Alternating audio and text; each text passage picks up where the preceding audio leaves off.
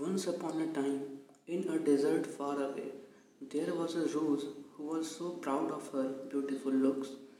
Her only complaint was growing next to an ugly cactus. Every day, the beautiful rose would insult and mock the cactus on his looks. All the while, cactus remained quiet. All the other plants nearby tried to make the rose see sense, but she was so swayed by her own looks. One scorching summer, the desert became dry and there was no water left for the plants. The rose quickly began to wilt. Her beautiful petals dried up, losing their lush colors.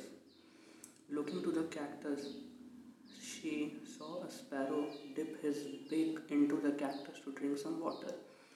Though ashamed, the rose asked the cactus if she could have some water. The kind cactus readily agreed, helping them both through the tough summer as friends. So, here the moral of the story is never judge anyone by the way they look.